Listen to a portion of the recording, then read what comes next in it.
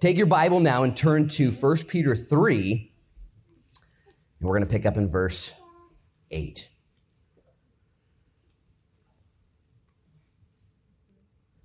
I have written in my notes here, it says confession before I share this morning. I'm debating whether or not to read that note or not. It's right there, and because I just said it, I probably have to. And I just will. I'm just going to. I'm going to confess to you guys. Last night I was in my office at my house upstairs and just staring at the ground and staring at the wall and staring at my dog and trying to study. And I was just exhausted, just tired. It was like 2 p.m, Not really. But I wanted to go to bed. I just want to go to bed. But I had work to do. I had work to study and commentaries to read and sermons to listen to and notes to prepare. And I was stressing out about how to teach this portion of Scripture in a way that is applicable, that is illustrative, understandable, that is accurate, that is anointed, and that is full of God's agape love. I was like, man, Lord, this is, and I was freaking out. Because I know there's so much depth in the text here. I don't want to leave anything on the table. If you guys have ever sat through my teachings before, you know I try and give you every single thing that's in there. That's why we got through 2 verses last week. And here's what the Lord spoke to me last night. He said, Luke, instead of stressing about teaching it, instead of stressing about illustrating it and applying it for others, the Lord spoke to my heart. He said, Luke, if you just make this your own, if this is really who you are, if this is more important to you than anything else, that's what matters. I don't know if that makes any sense to anybody out there listening. As a Bible teacher, as a mom or a dad, as a husband or a father or a mother or wife, we desire to give something to other people of value and worth. And what the Lord spoke to me last night was, Luke, just focus more for the rest of your life, not just in the next 24 hours or 18 hours, on what Peter says here. And commit this to defining you, Luke. Luke, if you do these things, don't worry about anybody else. Don't worry about your church or what they think of you. Don't worry about your church and if they know you're smart enough to put together a Bible study that has 3 points and a poem. Don't worry about that. And I fell instantly to my knees. And I both received it and I repented. I said, Lord, I just want to be a man of God. I want this to be authentic and true. And I share that with you guys because I'm going to do my best to teach it as I believe the Lord would have me to teach it this morning. And I love you guys taking notes, and I think you should take notes. And what the Lord is looking for is he's looking for friends who are disciples. He says, I call you friends. You're my friends. And as you guys hear the Lord's voice through his word this morning and respond in the way that he would have you respond, that you would walk in a greater intimacy with him, a greater purpose for him. So I'm just going to pray one more time before we get into God's word. Lord, I thank you so much for your kingdom that is coming. Lord, we pray your will be done on earth as it is in heaven. That in Jesus' name this day, those here, those online, those watching later would be convicted, Lord, and convinced of the greatness of God. And we would be alleviated and liberated from the smallness of planet Earth. We would be set free. I think of Stephen the waiter, who became Stephen the theologian, who died as Stephen the martyr, who when he was being killed and persecuted wrongly, saw heaven and Jesus standing at the right hand of the Father. He saw beyond it all, beyond the conspiracies, beyond the corruption, beyond the injustice, and his face was like that of an angel. Lord, I would confess that my face isn't as angelic as often as I want. Would you give us those angelic faces? Like Moses when he spent time with you. And I pray, God, you would bless us as we study. Anoint this time, Lord. Take your word and do with it what you want. We need you. We love you. And we ask all this, Lord, for your glory and for other people's good. In Jesus' name we pray. And everybody said, Amen. All right, let's rip and grip and see what happens. It says this in verse 8. Finally, all of you be of one mind, having compassion for one another, love as brothers, tender-hearted, be courteous, not returning evil for evil, reviling for reviling, but on the contrary, blessings, knowing that you were called to this, that you may inherit a blessing. We studied this last week, Valentine's Sunday. If you missed this teaching, go back and watch it, download it, podcast it, subscribe to it, YouTube, do whatever you got to do. Peter now says, finally, not addressing husbands and wives or servants and employers or citizens. He says, all of you, and he gives 7 instructions, 6 positive, do these things, and 1 don't do these things. And then he says, here's why, to inherit a blessing, because you're called to these things. And I would just like to take the first word of verse 8 and the last sentence of verse 9 and read them together. Finally, that you may inherit a blessing. How many of you guys want to be blessed? Can I get a raised hand and amen from somebody? Amen. Okay, it might hurt. It might hurt. I want a blessing too. Here's the deal, though. God is working from the timeline of eternity. He's working from the timeline and understanding of heaven, not just earth. And so when God says, I'm going to bless you, oftentimes it's not in the way that we would see or receive or define a blessing. You who've been around the block a few times and have been running your race for a while have gone through some things that at the beginning are not a blessing. And then when you get to the other end, you say, oh, well, Turns out the Lord had some blessing involved in that. Turns out the Lord worked all things together for good because he's called me to his purpose. And I want you guys who are tracking with Peter here, writing to the first century church then, who are about to get persecuted to death. He says, oh, make sure you're kind. Make sure you're courteous. Make sure you're loving. Make sure you're humble. Why? Well, because you're going to get a blessing. Oh, cool. I wonder what that blessing is going to be like. You're gonna die.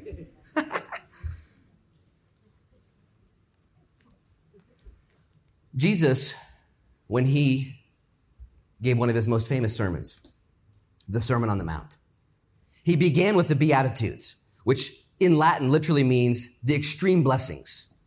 Blessed are the poor in spirit. Blessed are those who mourn. Blessed are you when you are reviled and spitefully persecuted. And he gives all these blessings. There's 9 of them actually in Matthew chapter 5, right there in the beginning. And if you were younger reading, you're like, these all don't sound like blessings to me at first. You know, it doesn't sound like, I'm just going to read you a few of these. These don't sound like blessings. Blessed are the poor in spirit. Anybody like to be poor in anything? No, I'm an American. Come on. Blessed are those who mourn. Doesn't sound like Disneyland to me. Blessed are the meek. More like weak. Verse 5 or verse 6. Blessed are those who hunger and thirst. I don't like to be hungry ever. He goes on. Blessed are the merciful. That means letting people go in their sin. Blessed are the pure in heart, for they shall see God. Blessed are the peacemakers. There's got to be peacemakers where there's war makers. Blessed are those who are persecuted for righteousness. Blessed are you when they revile you, etc., etc. Listen. It's as if Jesus has a upside down view of blessings.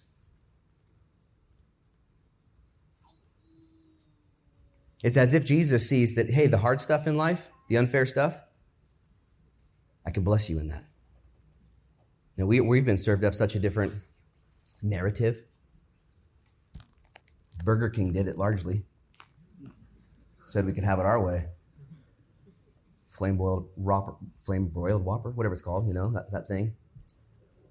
Kit Kat told us we could have a break whenever we want. Just take a break, man.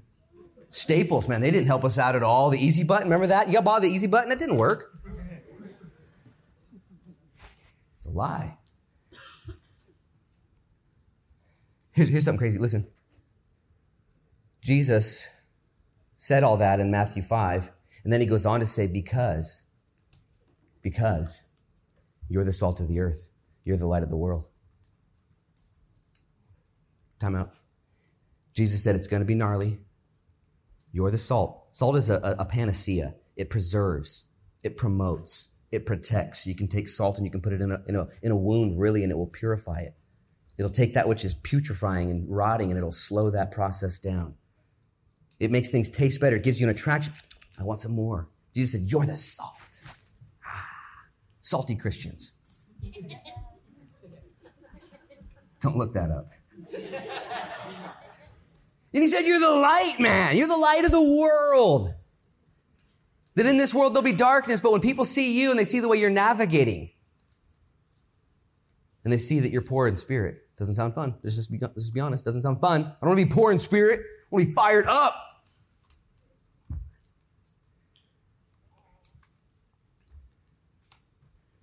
And eventually you get to this point in your life when you're like, you know what? I'm going to embrace that. I'm going to embrace that. Peter didn't like this. James didn't like this. John didn't like this teaching. Rebuking Jesus, telling him he's crazy. We're not going to the cross. We're not doing that. I'm going to be the best. You're going to be the second best. I'm going to be the first best, arguing who's the greatest. But eventually they got into it. They're like, you know what? This is crazy. This is crazy. Everything he said is true. It's not about this world. It really isn't. This world is falling apart. It's vanishing. It's not going to stay. It's not about my rights here. It's not about my comfort here. It's not about my cushy existence here. Your cushy, self-existent rights here will not produce eternal fruit. Thank you. It'll be fun. Might produce some sweet selfies. It's not going to produce any fruit. On Friday, I was invited to Veneta. Had to look it up. It's outside of Eugene, and I spoke at this teen drop-in center every Friday, this little church. They just started about 6 weeks ago. They opened up their church and they bought a bunch of video games and a bunch of couches, and they said, we're open. Every kid in town can come. Anybody can come. So for 2 hours, these people show up, and they invited me to come to the part that they've called Real Talk, where they invite someone to share their story. And so I went there, and as I was driving and I was just thinking about what God had put on my heart, he put on my heart Mark chapter 5. Which is the story of the demoniac. I'm like, if I'm going to give my testimony, I'm just going to align myself with this guy. And when I showed up there, I made just a quick mention in the teaching to all these kids. Brought a bunch of South Beach Church hoodies and hats and just blessed these kids. Their eyes just lighting up with free swag. It was so cool. And at one point, I just kind of referenced the fact that Jesus, if you guys know the story, Jesus told his disciples, get in the boat. We're going to the other side. So they get in the boat, and what happens on the way to the other side? They almost die. Now, do they die? No, they don't die. You know why they didn't die? Because Jesus said, we're going to the other side. He said, we're going to the other side. His word is true. He will back his play. He will do what he said he was going to do. And my main point was that Jesus went all the way to the other side for one dude that nobody else could help. And once he helped this dude, he got back in the boat and he bounced. And I wanted these kids who were in Veneta, who probably see themselves as the forgotten. I said, Jesus doesn't forget you. He's here for you. He'll make a way for you. But I said something about how Jesus had called his disciples to get in the boat, and that when you follow Jesus, there's going to be a storm or two. It's not going to be easy. And I just kind of made a reference point and went on. 3 of the leaders there that night came up to me later and said, thank you. Thank you for mentioning that when you give your life to Jesus, it's still going to be hard. Separately. I just said it quickly because it's true. Wasn't even a real point. And these leaders in Veneta, they're not going to, they're just gonna suffer in that existence, loving those kids, serving them, opening themselves up for God's glory and for others' good. And is it going to be easy some days and hard some days? Yeah. And so when Jesus said, blessed are you, and Peter says, if you want to inherit a blessing, here's how you're going to inherit this blessing. And then in verse 10, he segues a little bit. Read this with me.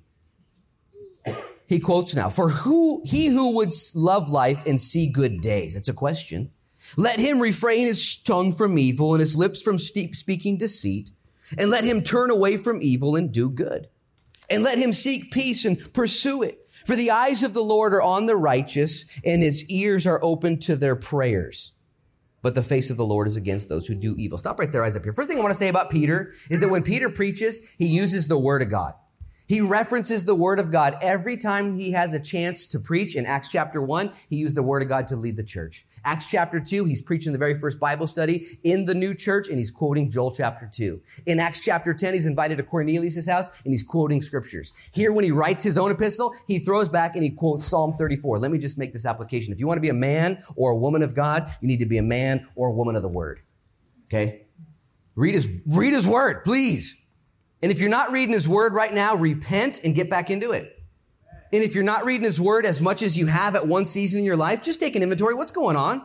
What's gotten in the way? Selfishness, smallness, social media, Netflix, Instagram. What's in the way? And do something about it. So here Peter references verse 30 or Psalm 34, and he references one of the craziest stories in the Old Testament. It's the story where King David is on the run from Saul, not a good day. He gets too close to the Philistines. He gets recognized that it's David. He's on the run from the Philistines. Not a good day. Listen to this. And so King David has a great plan. He pretends that he's crazy and he starts foaming at the mouth. And so the king of the Philistines says, it's just a crazy guy. Get him out of here. And David is delivered. And so David then writes Psalm 34. Now let me make this application. The application is this. Peter says, you want to be blessed? Yeah, I want to be blessed. Then let's consider David in his worst days ever. In what David did as he trusted in the Lord to take care of him. In what David did as he looked to God to deliver him from both of his enemies. And let me make this simple application for you and for me today, that when we seek to have the cushy life and the insulated life and the isolated life, that's not where the fruit of God is made perfect and born, but instead it is when things are coming down on us and difficulty is all around us. And if you're like me in the natural, I don't want anything to do with that. I want it to be easier. I want it to be smoother. I want it to be better. And so oftentimes the Lord orders for us and allows for us to walk through some difficult days because that's where the blessings are. Most people, I've said this before, I'll say it again, aren't impressed by your Christianity when everything's going great for you, when everything's easy for you, when you're blessed and highly favored. They're just not impressed. You know what they are impressed with? When they see you going through dark times and you don't lose it all. When they see you go through a death or a loss or a divorce, and instead of losing your mind, you double down and put your roots in the ground and produce fruit.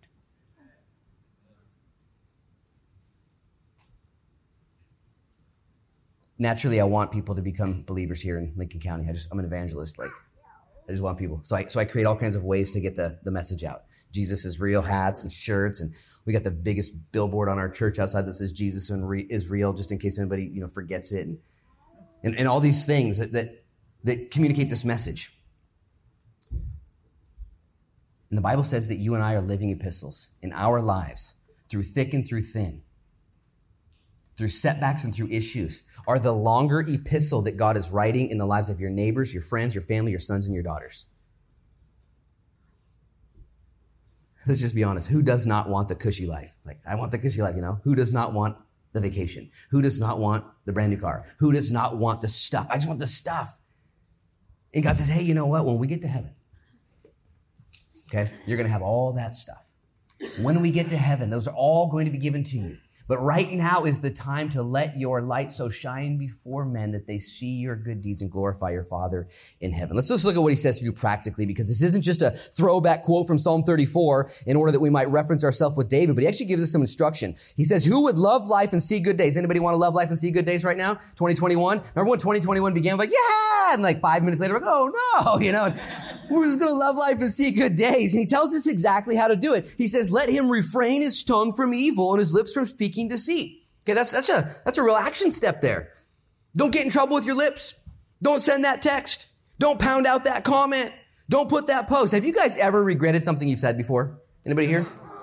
Okay, 4 people and a bunch of liars. That's awesome. So, you know what I'm saying? You were probably so guilty. I'm not going to raise my hand. Have you ever regretted, maybe a few times, have you regretted not saying something? Maybe a few times. I should have said something, just a few times. Here's what the Bible says.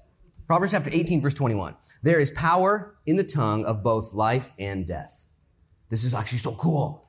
Your tongue, who you are, your words either are going to produce life or death, one or the other. The power of both is in your tongue. Careful how you wield and yield your tongue. James chapter 3 gives a warning. It says that the tongue is on fire by hell itself. The tongue. It has the power to ignite a forest fire. Want to see good days? Well, when you're like King David and it's not going well for you, be careful what you say. King David said all this stuff. He blesses the Lord. He seeks the Lord. And I would just say, man, if you've ever posted something on Facebook, like, I shouldn't have said that. I've got good friends in my family and in my life. My wife will text me, take that down. I'm going to take what down? I barely posted. Take it down. Like, take it down, you know. You ever just had like a real good, I've got posts on my notes on my phone that have never seen the light of day. Nobody else is ever going to see them. I've written emails to people and sent them to myself just so I could read it, you know, and no one else is going to read this because I'll go to jail if they do. And Careful, guys. You want to love life, you want to see good days, refrain your tongue from evil. He goes on to say, let him turn away from evil and do good. Stop right there, Isaac Peter. This is twofold. You know, Christians get a reputation for not doing a bunch of stuff. Have you seen this before? Christians don't do this, they don't do that, they don't do this, and they don't do that. And they kind of get this weird reputation that is accurate and true, but we don't do a bunch of stuff. That's fine. Don't do evil. He goes on, though, in this verse to say, turn away from evil and do good. Hey, Christian, maybe you quit drugs. Maybe you quit alcohol. Maybe you quit pornography. Maybe you quit strife and rage and anger and fill in the blanks. You got all your, man, I don't do that stuff anymore. I'm delivered.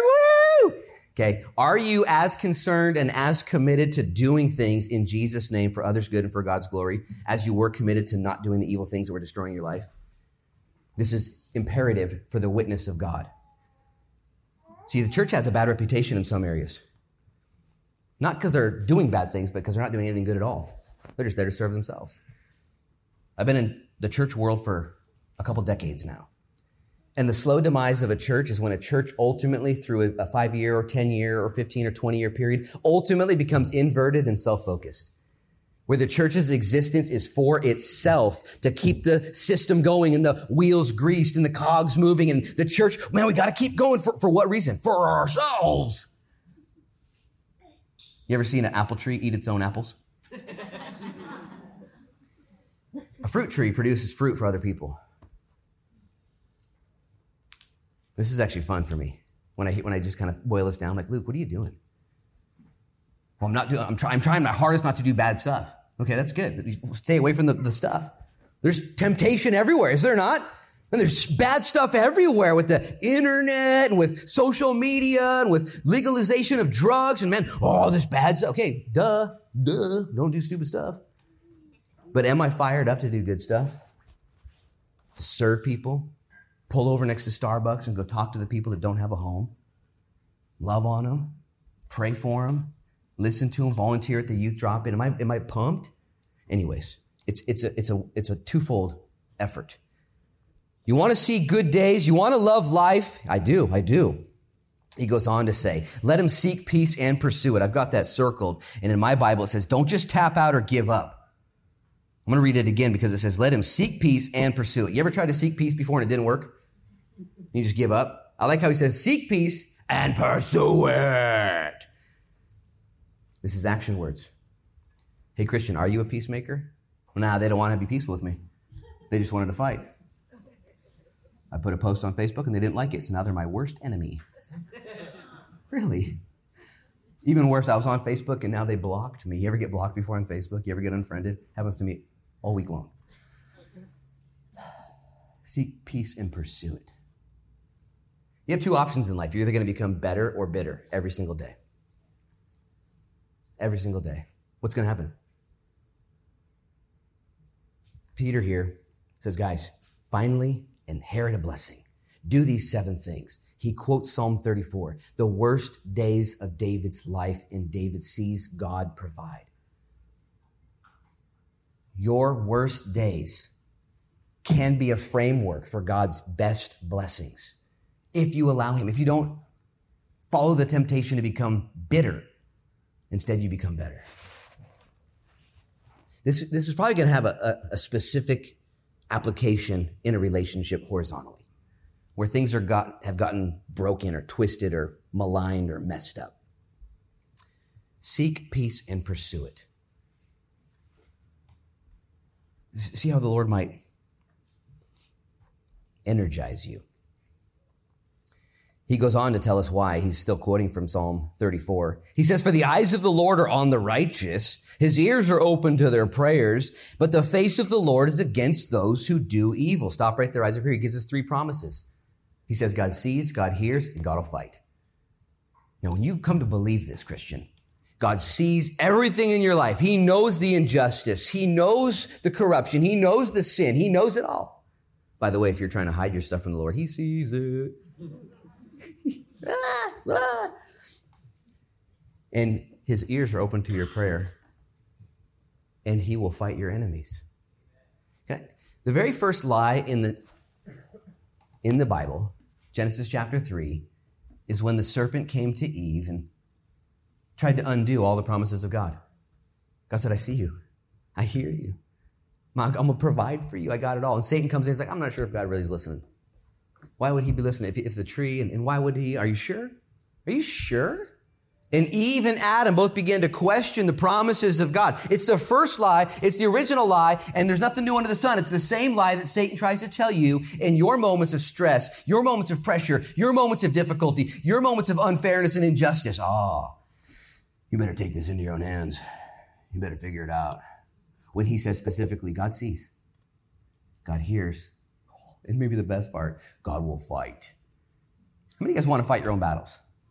You guys remember when King David showed up to the battle? There was Goliath, one of my favorite stories. He shows up and he brought some cheese and some bagels to his brothers. He's like, "Oh yeah," He's like, "Who's going to smoke this guy? Who's going to take him out?"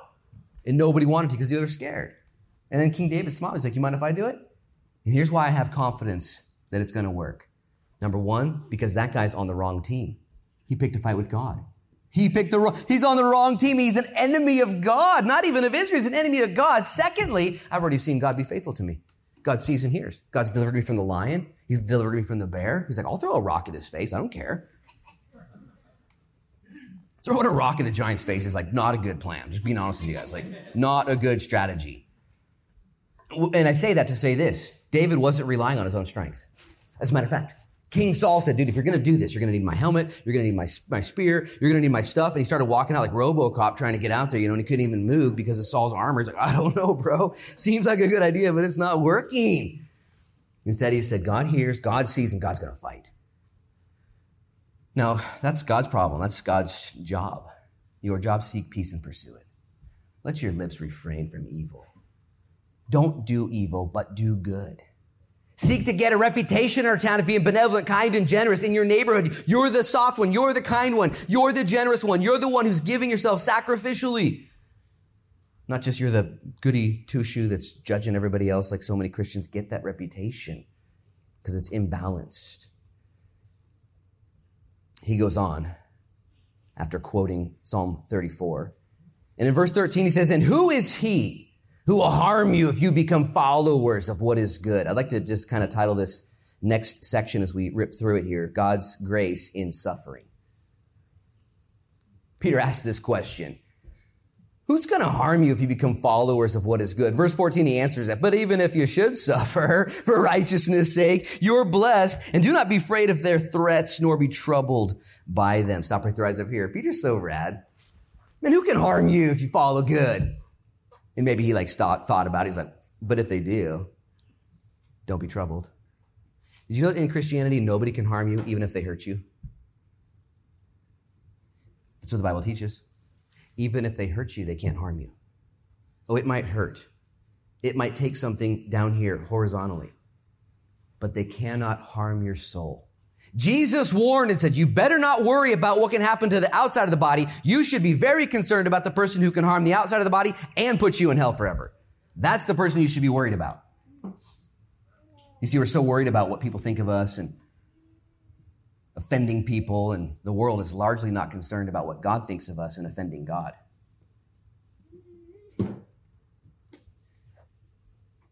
God's grace in suffering. I like in verse 13, "And who is he who will harm you if you become followers of what is good? But even if you should suffer for righteousness' sake, you are blessed. How many of you guys just aren't there yet? When you suffer for righteousness' sake, you're just not blessed yet. You don't see it. Anybody there? Raise your hand. I'm just not there yet. Like, I'm suffering. It's a blessing. Like, there's no cards in the, Hallmark aisle there that say you're blessed because you're suffering. They just don't write that stuff. It takes a lot of years and a lot of faith to get to that point in your life where you're like, this is a blessing. Shadrach, Meshach, and Abednego got thrown into the fiery furnace. And they had 2 points of faith. They said, we're not bowing down. And guess what? Our God can deliver us from the fiery furnace. But if he doesn't, we're going to be toasted marshmallows for Yahweh. And they were ready to rock and roll. Either way. And Peter here is saying, hey, no one can harm you. It might hurt, but they're not going to harm you. Even if you are reviled and persecuted, you're still blessed. I just want to believe this. I really do. Because in my flesh, man, I'm just a punch. Anybody punch hard when you get punched first? You're just like knee-jerk reaction. Like, pop, pop. Oh, sorry. Woo, still in me.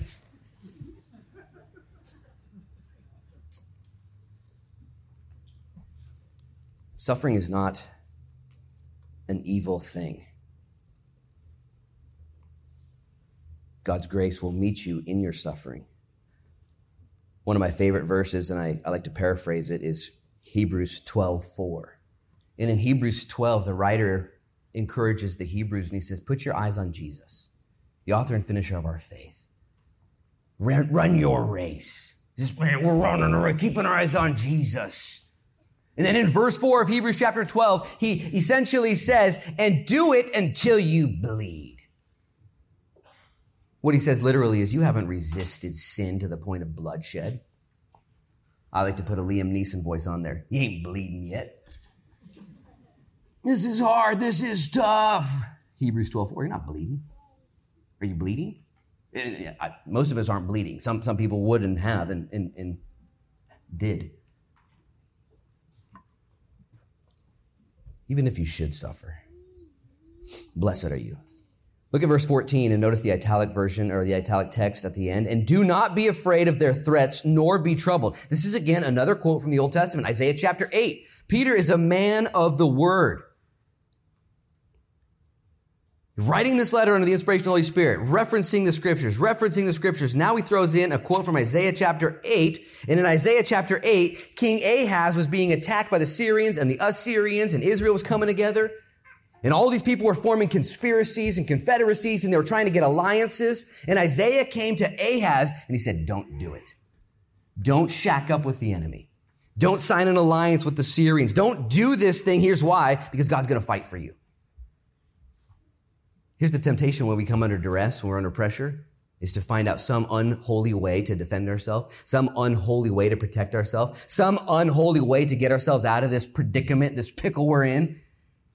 What does it say? I'll read it again, the italics. And do not be afraid of their threats, nor be troubled. Simply that. He goes on to say in verse 15, but sanctify the Lord God in your hearts and always be ready to give a defense to everyone who asks you a reason for the hope that is in you with meekness and fear. This is underlined. This is highlighted. This is noted in my Bible. Verse 15 of 1 Peter chapter 3. I hope it is for you too. Maybe it's the first time you heard it. Maybe it's something you've meditated on before. What it says is always be ready to give a defense or an answer for the hope that lies within you when you're going through trouble or distress. But before he gets there, he says in verse 15, sanctify the Lord God in your hearts.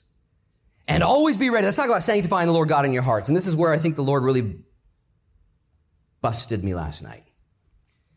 When I was stressing and trying to prepare a message. Lord, how do I teach this? There's so much good stuff. I don't want to do this wrong. And the Lord simply asked me, have you set aside the Lord Jesus Christ in your heart, Luke? Is he the most important thing for you always and in every area of your life? Are you focused on Jesus more than anything else right now? And I fell off my chair onto my knees in repentance and said, no.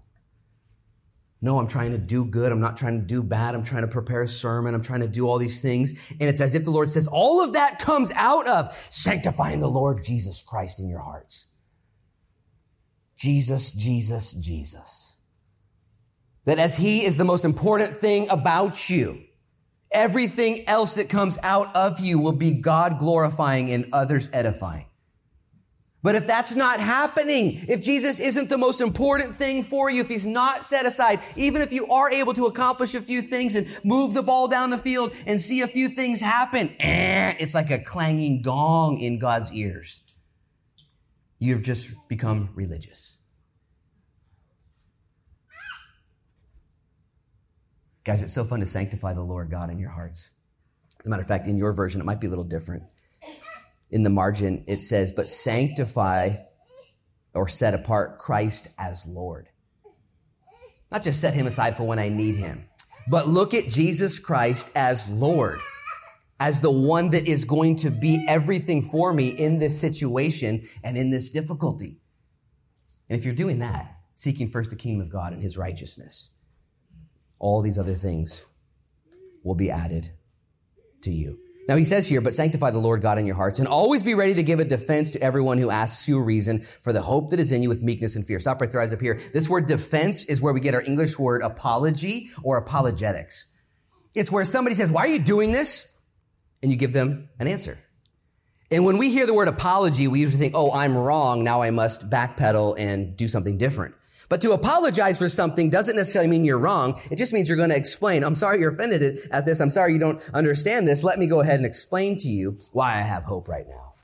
Always, as a Christian, be ready because the Lord is sanctified in your heart to give people an answer, a defense for the hope that lies within you. Now, this infers a few things. First thing it infers is that people are asking you why you have hope.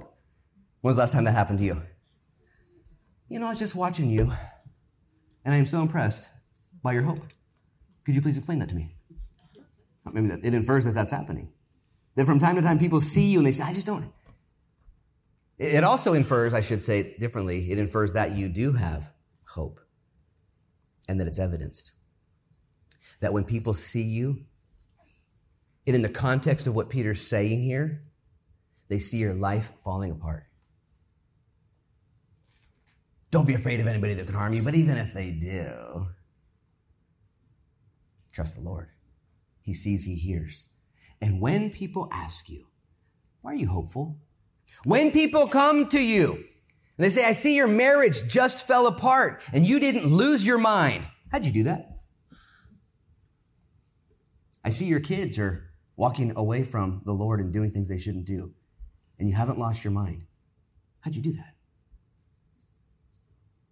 Or maybe it's just a contrary reality in our society and nothing's falling apart. Maybe you actually have a wife that hasn't left you, or a husband that hasn't left you, or kids that haven't left the Lord, and people would see and say, hey, how are you doing that?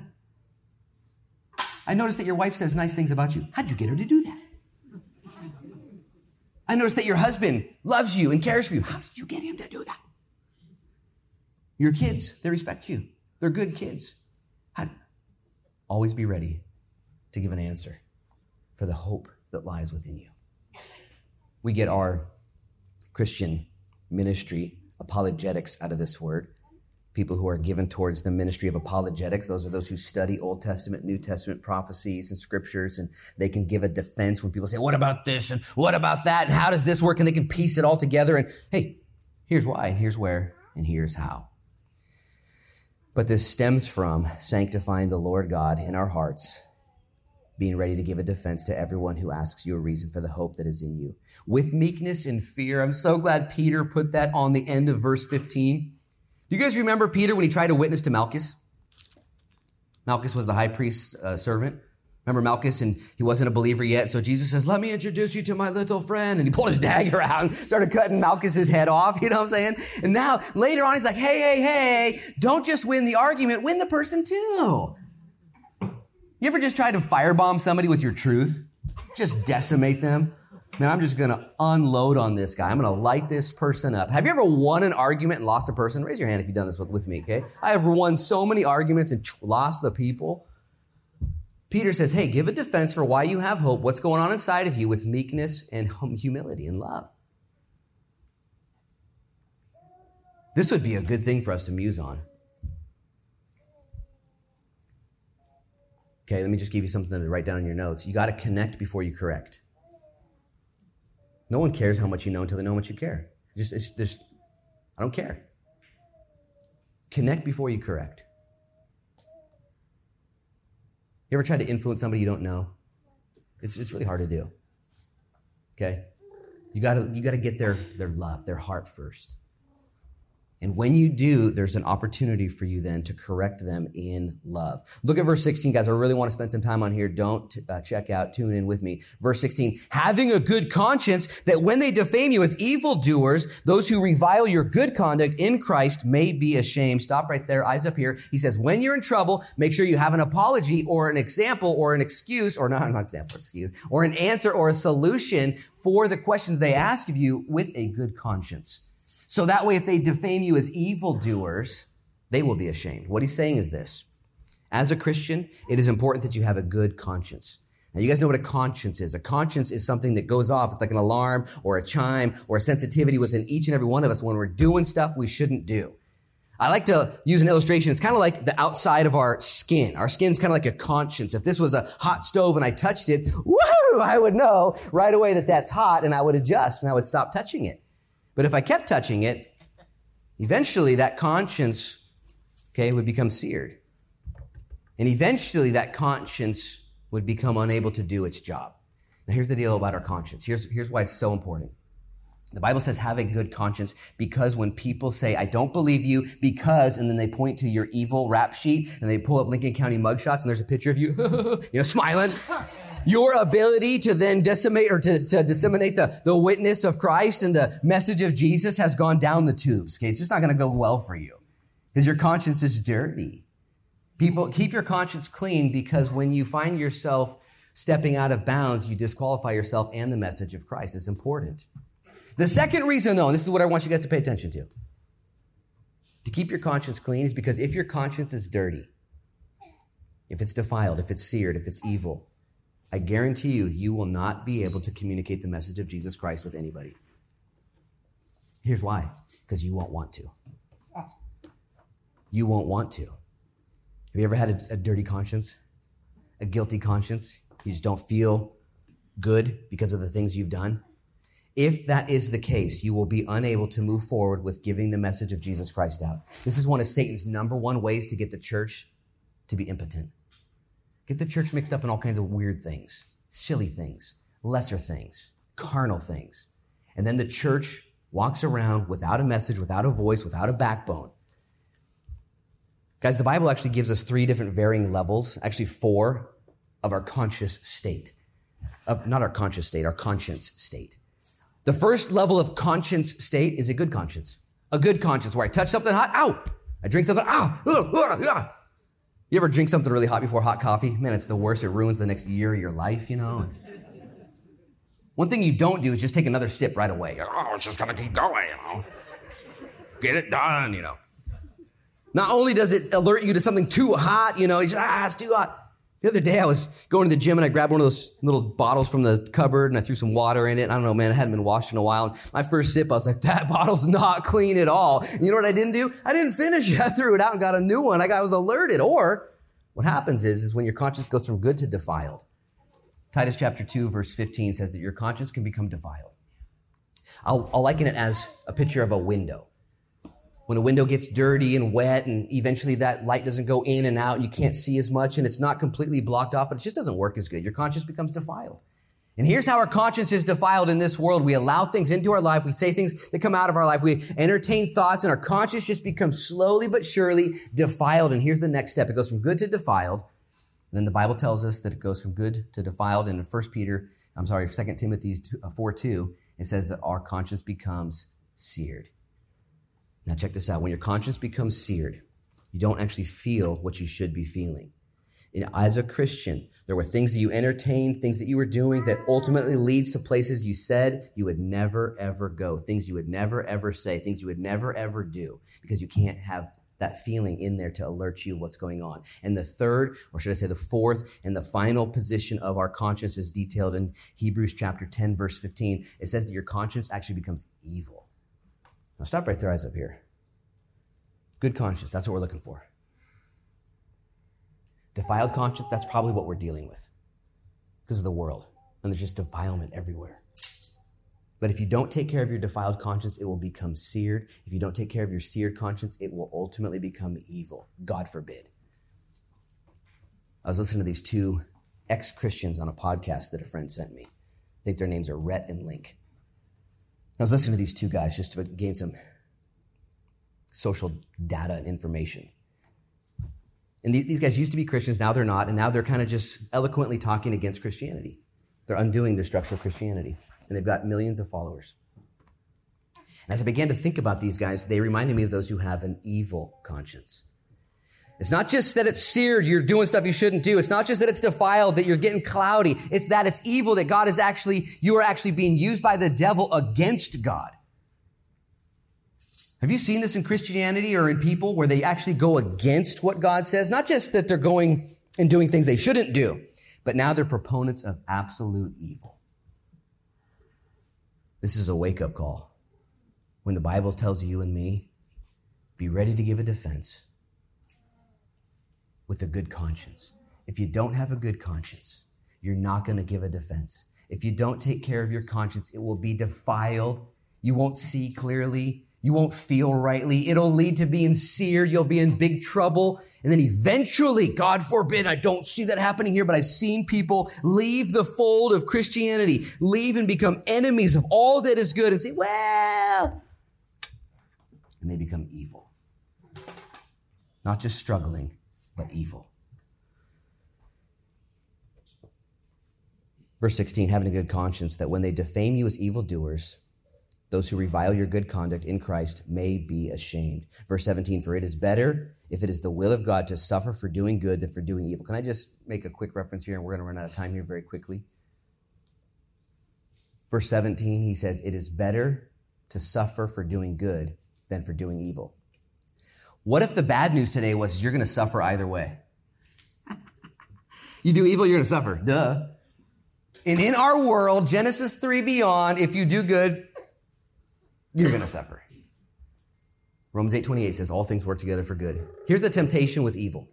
When I do evil, I get an immediate return of something pleasurable, okay? The Bible says that evil is fun for a season. Okay, any parent who's teaching their kids right now that drugs and all that stuff isn't fun, like you might want to just reverse your understanding and approach there and tell your kids the truth. And say, oh, no. The lure and the temptation are there. And it is super fun until it kills you. I'm very honest with my kids. I don't want them to find out that the world has all kinds of fun things on their own. I'm going to tell them it's fun, but I'm going to also teach them that in the end, it's suffering. It'll kill you. Sin will take you further than you want to go, keep you longer than you want to stay, and cost you more than you're willing to pay every single time, no matter how small the margin is. Every time. And here's what I want to challenge you who are trying to work out your Christianity, trying to do it, trying to develop your faith.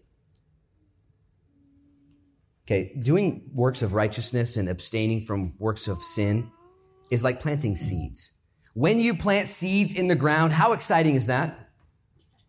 Anybody ever gardened before? Planting seeds is the worst. Now, when I go to the garden shop, I want the plants that are already growing that I can eat on the way home. I'm a starter gardener. I'm not going to do that seed garbage, man. You plant it there. You plant a seed in the ground, you're going to bed hungry that night. You know what I'm saying? Nobody's got time for that. Yeah, here's the deal. When you sow to the Spirit, you put seeds in the ground, and it will come back to produce fruit. The problem with Satan, the problem with evil, the problem with the flesh is that there is an immediate promise, an immediate payout. The Bible says, don't grow weary in well-doing. For in due season, we will reap a harvest if we don't grow weary. The temptation is to grow weary, to cash out, to spaz out, to tap out.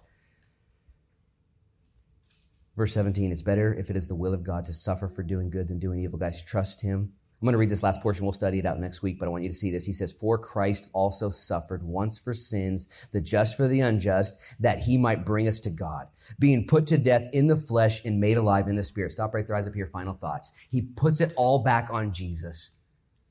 He's talking about suffering. He's talking about having a good life. He's talking about having good days and loving life. And he says, because Christ suffered, you're going to suffer. We're all going to suffer. But Christ suffered that he might bring us to God, the just for the unjust. He suffered for our sin. It's all about Jesus. And I'm going to give you this last mandate before we go. We'll study the rest of these verses next week.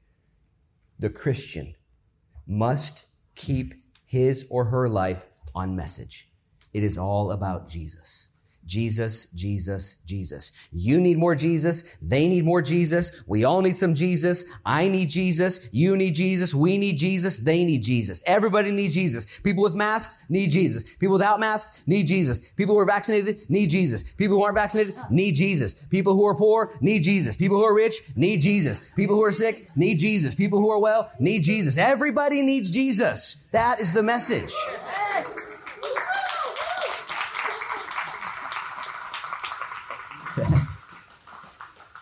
Let's pray. Lord, I thank you for verse 18. For Christ also suffered once for sins, the just for the unjust, that he might bring us to God, being put to death in the flesh, but made alive in the spirit. Lord, I just want to allow you to take inventory of my own heart. Maybe you would join me, Christian. Let the Lord take inventory of your heart. Lord, would you search me, as it says in Psalm 139? Identify those wicked ways. Forgive me and lead me in the way everlasting. Lord, have your mercy on me. Forgive me. If you need forgiveness today, you're just here. You're not doing it right. You're being sucked into a rabbit trail. You're like Isaiah in chapter 8, prophesying to Ahaz, don't do it. Don't do it. Don't go there. Trust the Lord. You're like King David on the run, who would conclude, trust the Lord. Oh, what a blessed day. Trust the Lord. Lord, I pray for help in my own life and in my lives of my friends. If you need help right now, if you just need help to be a more sensitive Christian, a more joyful Christian, if you want to love life and see good days, refrain your tongue from evil, seek peace and pursue it, to not do evil, but to do good. Would you just raise your hand? I'm not looking. Just raise your hand and say, Lord, help me, forgive me. Lord, help me and forgive me. Lord, show me in my life those things that are just defiling my conscience. Those things that have seared my conscience. Lord, would you do a supernatural work right now? Make us sensitive to the things of God. Alert us, Lord, to the things of the flesh and the things of this world, that we would say, no, there's no fruit there. There's no life there. There's no hope there. And may we be men and women who focus on Jesus, Jesus, Jesus. Holy Spirit, we need your help. And we expect your help. We call upon you. You see us, you hear us, you're going to fight for us. We trust you. Lead us now as we go our way. We plead the blood of Jesus over our body, mind, and spirits. Keep us safe, Lord, from all things. Help us to walk with you all the days of our life. In Jesus' name we pray. Everybody said? Amen. Amen and amen.